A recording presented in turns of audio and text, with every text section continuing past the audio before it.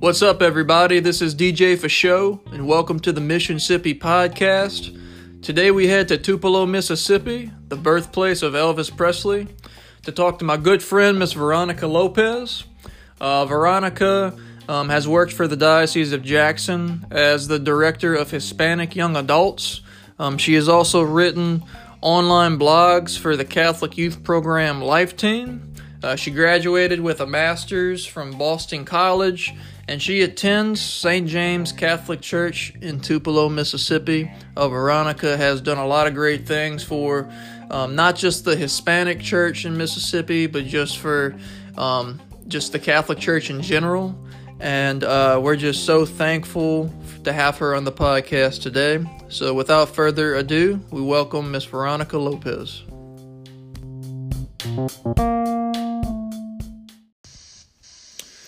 All right, everybody, welcome to the Mississippi podcast, and I'd like to welcome Miss Veronica Lopez to the show. Welcome, Veronica, to the podcast. How are you today? I'm doing great. Thank you so much for having me, Derek.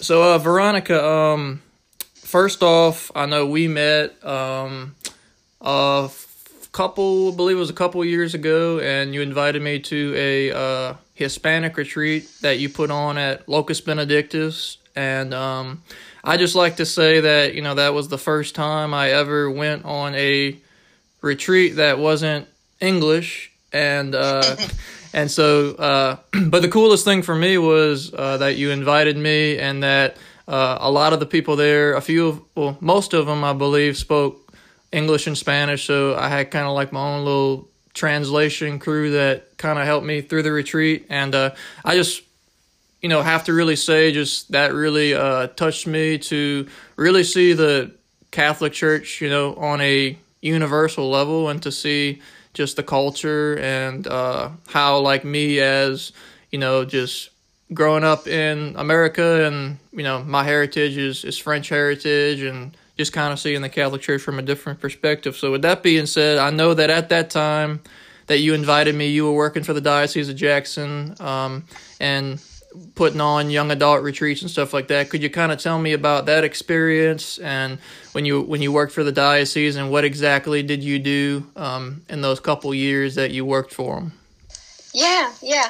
Well, first of all, I'd like to say that I think, with what you just said, that invitation, I think that's all it really takes for everyone, just an invitation.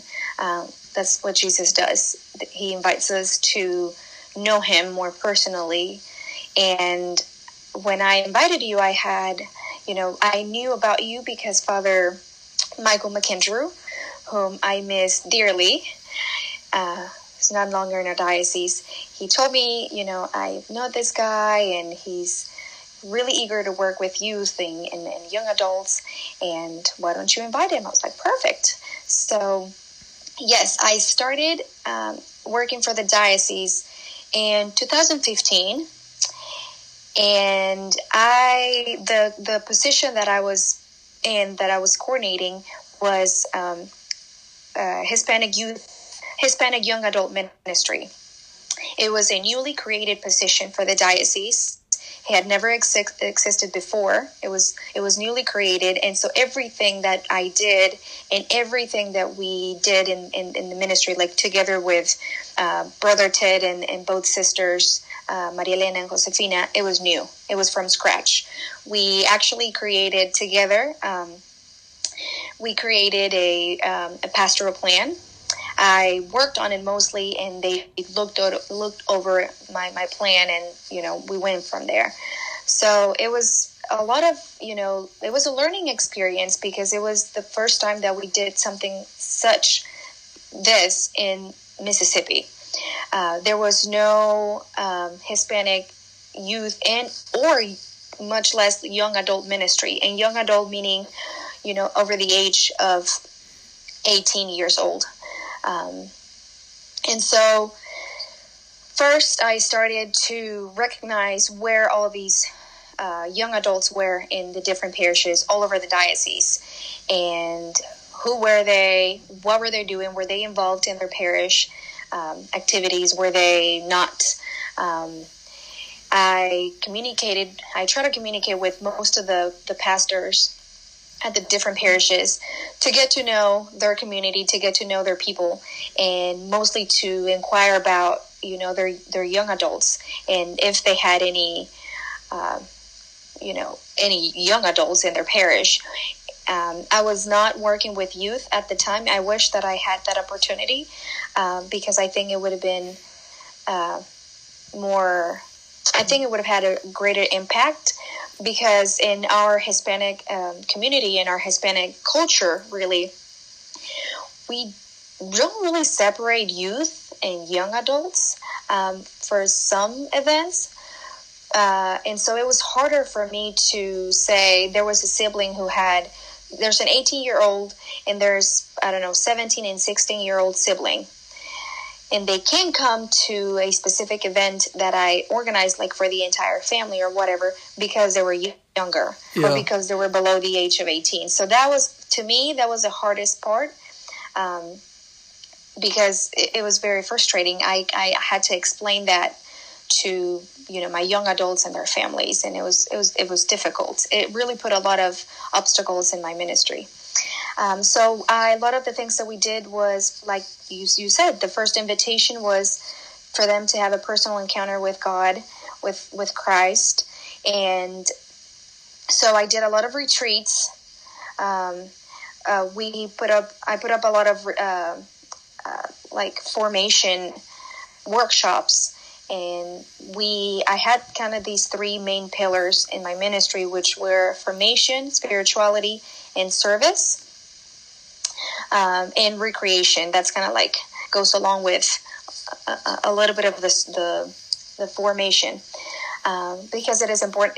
I realized that it was important for me to meet them where they are. So if they were playing soccer, if they were playing volleyball, then that's what I would do to get them to get involved. So I was in the diocese. I was working for the diocese for 3 years. My last day was August 6th. 2018. And during that time, the main goal was to form parish Hispanic young adult groups in each parish of the diocese, as many as possible. I think we created about 8 or 7. That's good. In different parishes. And of course, they needed to have the support of their pastor to continue with the mission. And sometimes that was very difficult, very hard. And not all of the groups survived after I no longer was working for the diocese. Only 3 remained. One ended up dissolving completely. Actually, 4 remained, but then 1 in one parish, everybody just started starting, like everybody was getting older, and people got married. They fell in love, got married, had kids. Others moved out of the city for job opportunities or whatever, and so there was nothing keeping them together anymore. And I was there to kind of pull them together again. Yeah. And the same thing happened with this other parish, Hispanic Young Adult group in this other parish. Same thing. And they just didn't find as much support anymore with their pastor when I wasn't there anymore, like leading the whole thing. But I am really, really happy and beyond grateful that my ministry at least bore some fruit. Yeah. And that there's still one group. There's 2 parishes, but they formed only one group, and that continues. And they continue to be very active in their parish. Actually, all of the young adults that I work with, or that I met throughout 3 years, they are still active wherever they are in their parishes.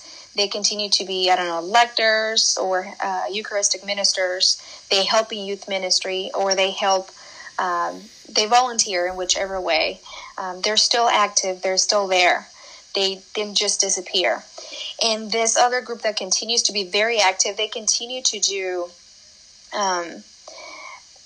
they continue to every year. The Southeast Pastoral Institute, which for short it's called SEPI, which is located in Miami, Florida. They have this workshop once a year in which they work in writing a book themselves, all youth from the Southeast. So I was involved in that when I first started in ministry, actually before I even started working for the diocese. And I loved it because I loved the whole process, which talked about Lent all throughout Easter. I mean, you can use it throughout the whole year, but it was specifically a Lenten book to help, all these young adults journey their Lenten season and just kind of become a new person when Easter came.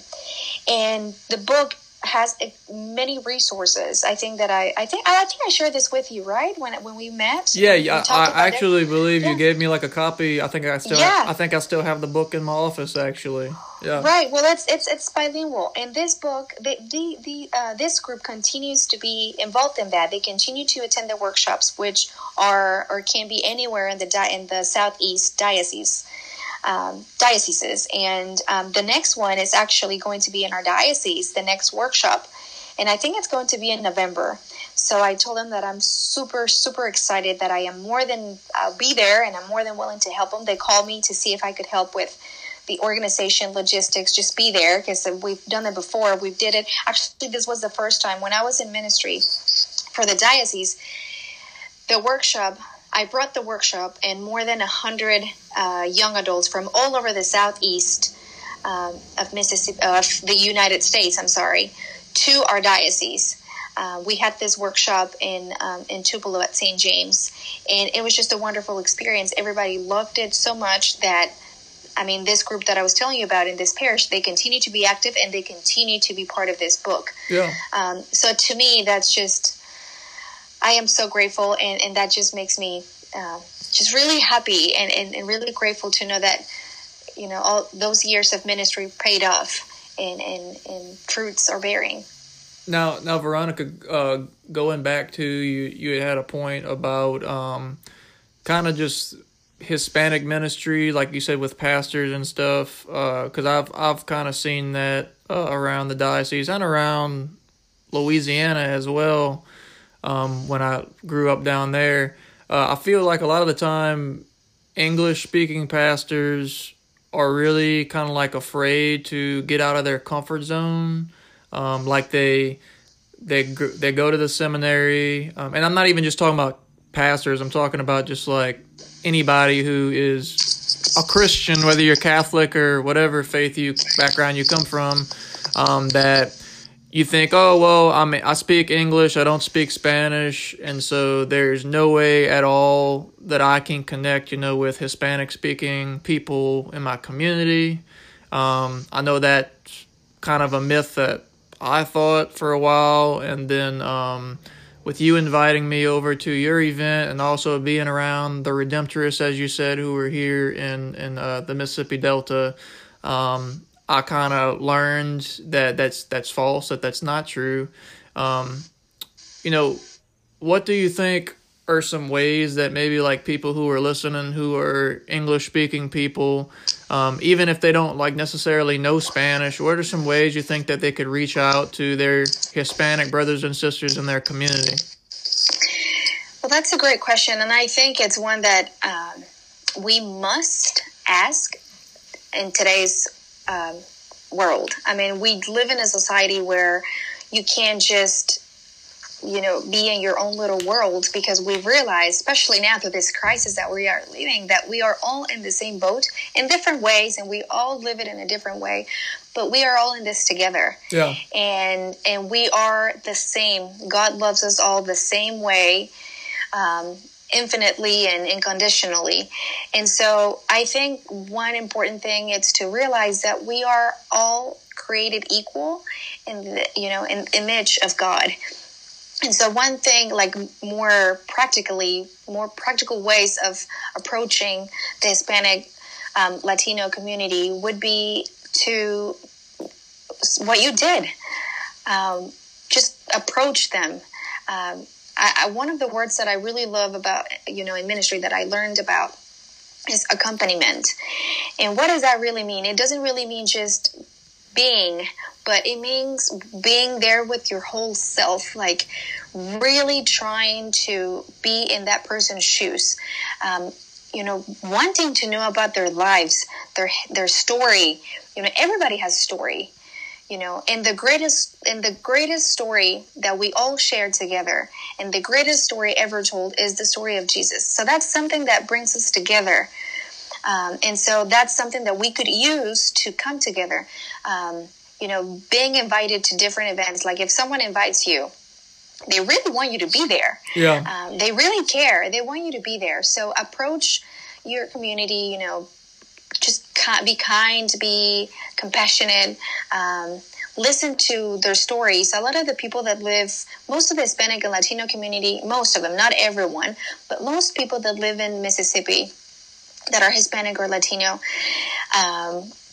they come from different backgrounds, but at the same time, very similar backgrounds, in which, for example, the young adults that I met throughout my ministry with the diocese, they were mostly here on their own. Yeah. They came to the United States on their own. They're supporting families back where, their families are from. They are working full-time. Some are going to school full-time as well. Others do have their own families, but, the way they live their family life, it's different from what, the Anglo community family unity is like. And I know because I'm both, I am Mexican American. I became a naturalized U.S. citizen when I was, I came to the U.S. when I was 12 years old due to my dad's job. So we all have a different story. I've lived in the United States way more than half of my life. Yeah. And so I'm perfectly and completely just in both cultures, that's where I'm from. And everybody has a story to tell. And I think it's important to listen and to accompany people. Like everybody wants to be accompanied. Everybody wants to, we were not created to be alone. And I think everybody wants to someone, you can listen to, someone who listens to you, and just be there. And then from there, just start, noticing, okay, if you want to get more involved in parish, or if you want in your parish or in your community, like what can you do to bring about change if that is not happening in your parish? If, what can you do? Like be an advocate for, for the needed. But in this case, we're talking about the Hispanic Latino community. Well, be an advocate for, for all of us coming together and respecting, everyone's own way of living their faith. Yeah. That's kind of what I would say.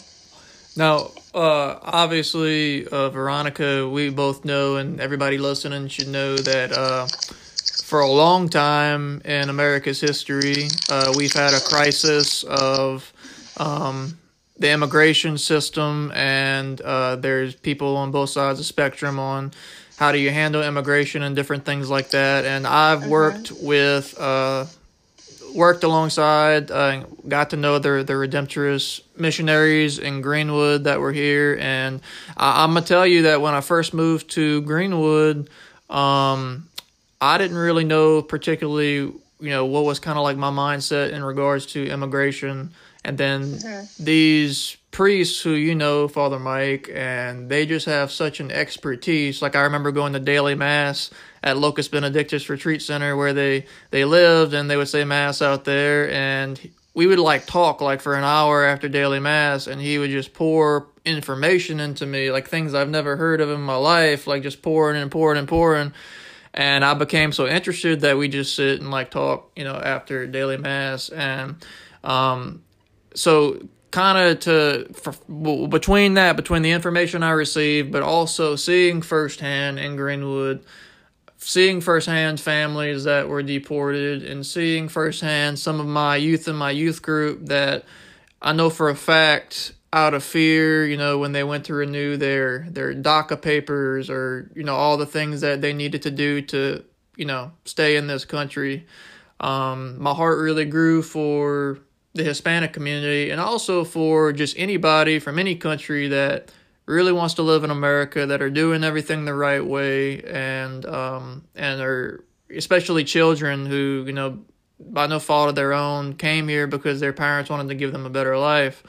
And obviously with the ice raids in Mississippi that have recently happened, and all the things that are going on, what would you say to anybody right now who's listening, who maybe just kind of made up their mind, that, somebody, they would say that, somebody is illegal or whatever, because for me as an American, like, it wasn't really until I opened my ears and really saw what was going on to when I really understood it better and really 100% changed my viewpoint on how immigration should be handled. Because everybody, like you said, everybody's created in the image of God. And if you even look in the Bible at, Mary and Joseph fled with baby Jesus to Egypt.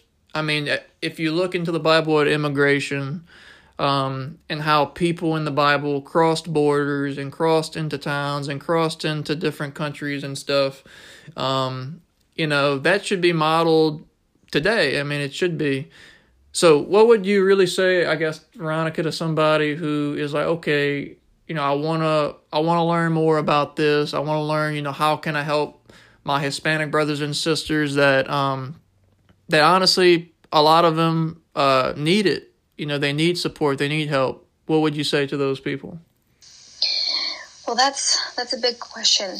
And I think it's, if we lived in a perfect world, if we still lived in paradise, this wouldn't be happening. You know? If we lived in a perfect world, people would just love each other, be compassionate to each other, understand each other, just to be with each other. But we don't. And because we do not, I think that's what I was saying earlier about everybody's story. When you know someone personally, when you know their story, when you know their background, then it is no longer just an immigration issue. It is no longer whatever is happening with the immigration laws or whatever, or however our government is dealing with it.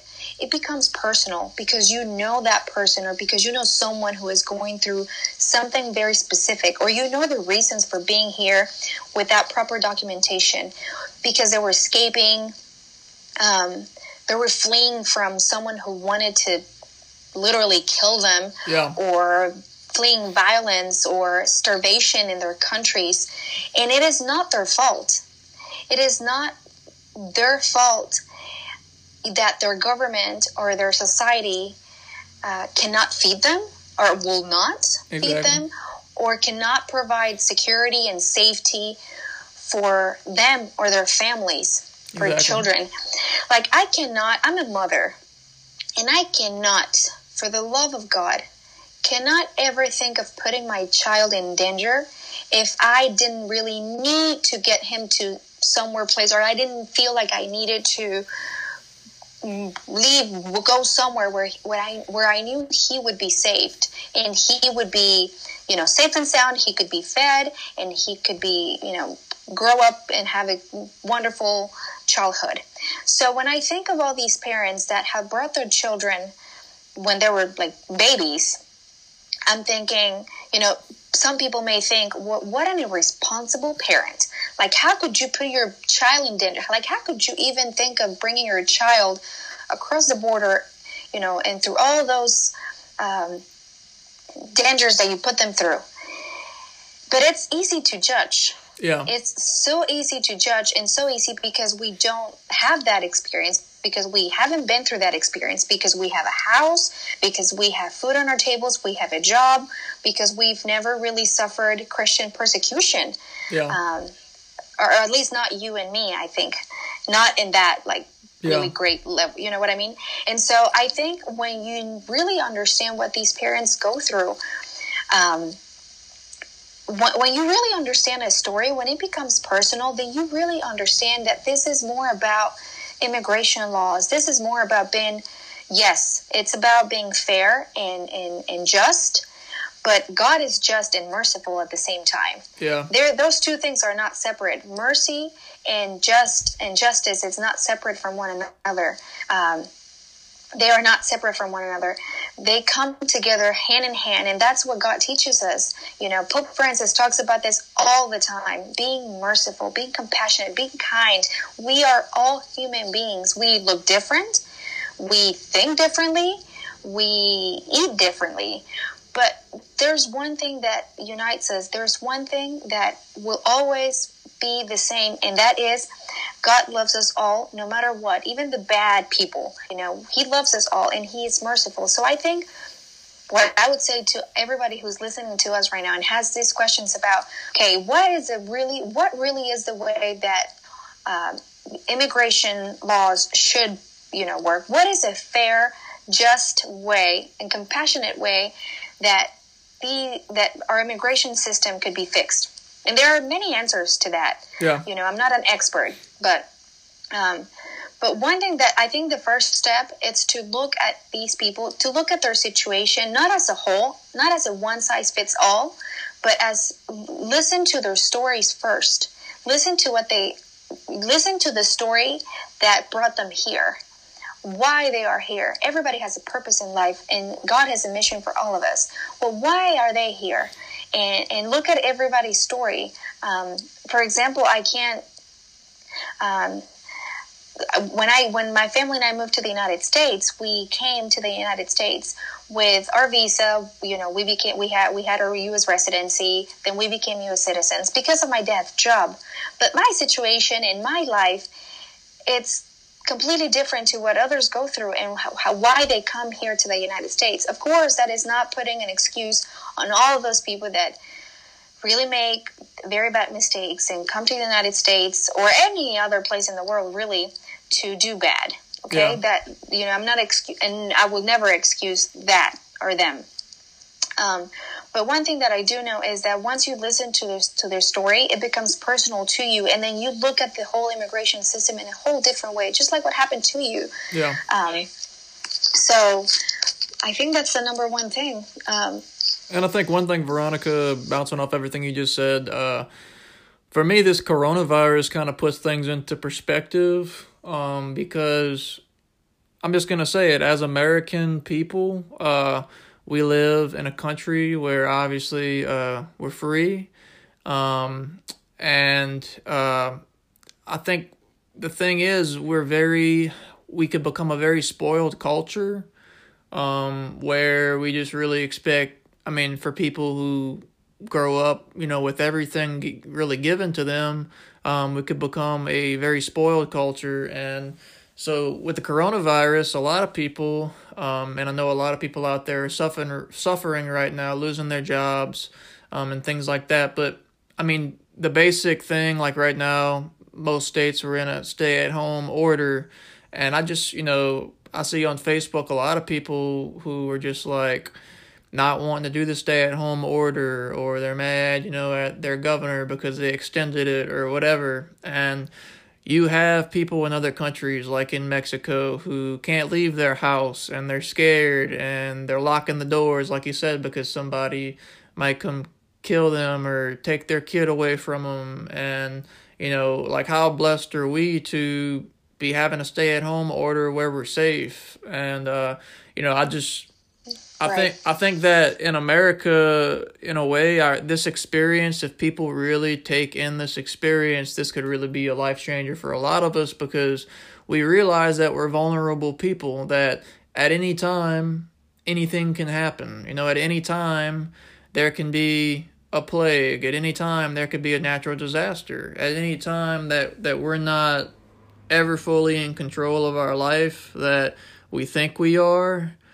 We think we're in America. We think that, we're safe, or we think that maybe we're safer than any other country. But in all reality, in the blink of an eye, that could not be true at all. That could completely change, even for America. And so to go into kind of our last part, Veronica, I know I've seen on Facebook that you've been doing some live stream praying and things like that. Could you tell us a little bit about what you're doing with that. I believe I saw y'all maybe doing the Divine Mercy Chaplet recently on Facebook. What exactly are you doing with the live stream praying? Yeah. So after I left the diocese, I started getting involved I started working with different Catholic organizations, like national organizations, and then more local.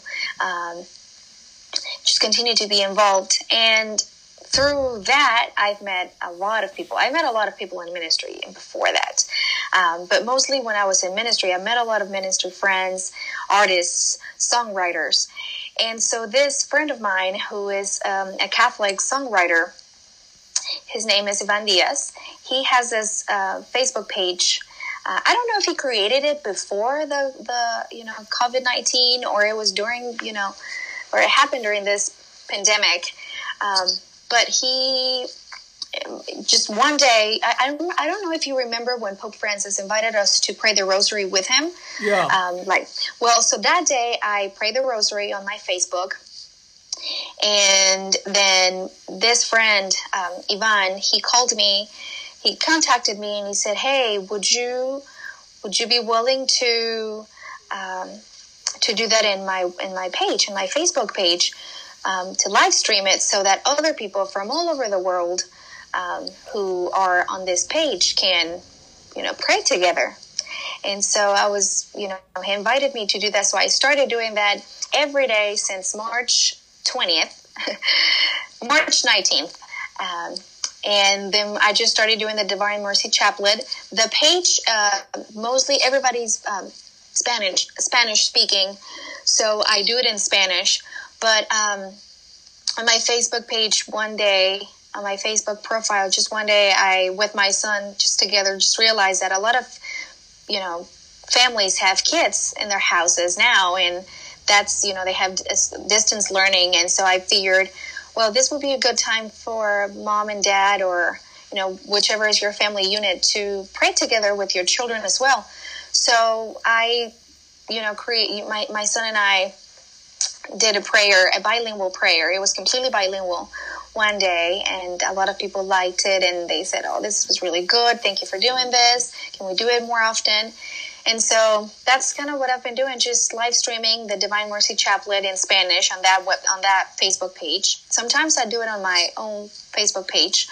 And I just thought about, a way to keeping us together and praying together no matter where we are, what time zones, what, state in the United States, even in the different country. I have friends and family watching from Mexico and Colombia and these other countries. So that is awesome. That is awesome.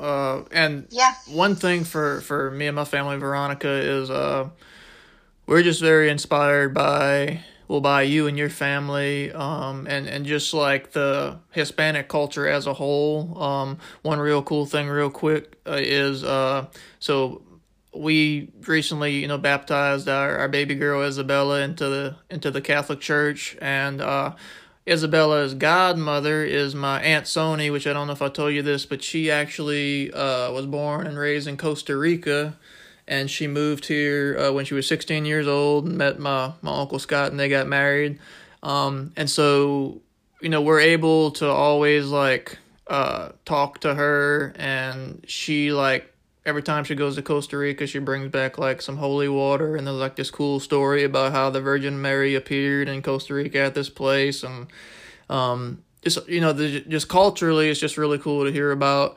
And so she's the godmother of Isabella, and for us, that's really important, because we want our daughter, and God willing, if we ever have any future children, we want them to know the universal Christian church. And I don't think it's fair for anybody, whether you're Catholic or you're not, whatever Christian background you come from, to not learn the faith from other cultures. Because if you learn the faith from other cultures, you're just so enriched. For us, we really, like I'm not gonna lie, like sometimes I get like a little jealous of like Hispanic culture. That kind of sounds funny, but because like the faith is so like rich, because like, you know, you're taking a faith, the Catholic Church, and you're taking it from, you know, where your ancestors came from, and you're bringing it to another country. And so because you're in America, it's like so much more like visible, and so like it's so much more like lively, because it's not just, you know, some random American just going to church. It's like, you know, there's so much extra, like with the, I know like when we prayed the rosary that time at Locus Benedictus at the retreat, like we had like a full procession with like costumes and Hispanic culture and stuff like that.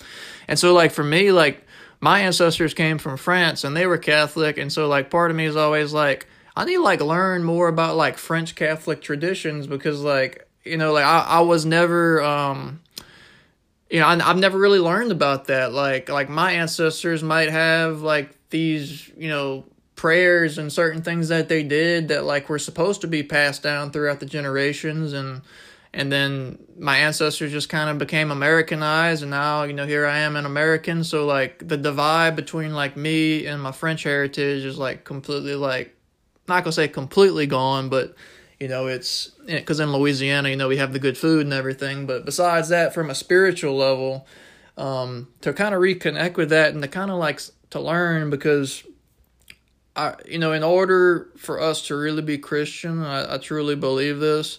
You know, in the Bible, it says all the nations are going to come together. You know, we're all going to be in heaven together. And I don't think it does it really justice for us to all just kind of be doing our individual thing on earth, and then all of a sudden we get to heaven together, and then it's like everybody's together, and it's like at that point I'm wondering if God's gonna be like, well, what took y'all so long? Like, what took y'all so long to be together? Because like y'all are gonna be together for eternity together, so like you couldn't do this for like 80 years on earth. You know, you couldn't just live in harmony for 80 years. Like, now y'all have to do it forever, you know? And so really with that being said, Veronica, I just want to thank you for coming on the show. And this is really random, but at the end of every show, I ask this question just because I'm interviewing people from different towns in Mississippi. And so I know you live in Tupelo. What is your favorite place to eat in Tupelo? I'm putting you on the spot. Let me think. Let's see. I really like Thai food. And so there's this place called Sao. Okay. In Tupelo. SAO. It's very small. Very, just, I don't know, it just feels like a really good place. If you just want to go eat and enjoy the time in the company, like without all this noise around, and I'll go there. And the food is delicious. So Sao is my favorite place to eat in Tupelo.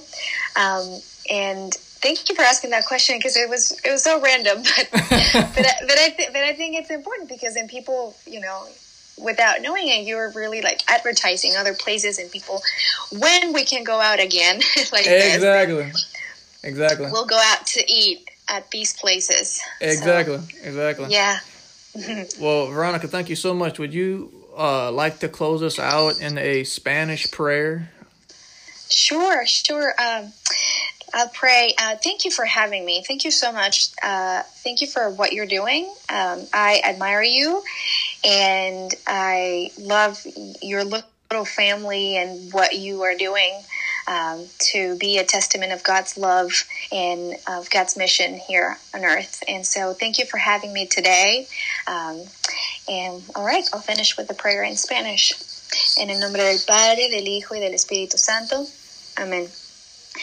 Señor, gracias por este día que hoy nos regalas. Gracias, Señor, porque tenemos salud, porque estamos sanos, salvos, porque nos proteges de todo peligro, de todo mal y del coronavirus. Gracias, Señor, porque tú te haces presente en nuestra vida de muchas formas. Y hoy especialmente, Señor, me has llamado para hablarte, para ser tu voz un poco. Te doy gracias, Señor, por mi familia. Te doy gracias por mi esposo, por mi hijo y por el resto de mi familia.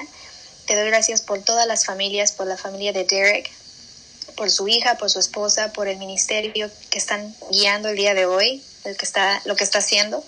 Y te pido, Señor, que nos protejas y que tengas infinita misericordia de cada uno de nosotros y del mundo entero. Y a ti, Madre Santa, cúbrenos con tu santísimo manto y protégenos de todo mal y de todo peligro. Especialmente te pido por la unidad de nuestras familias, la armonía, el perdón y la paz.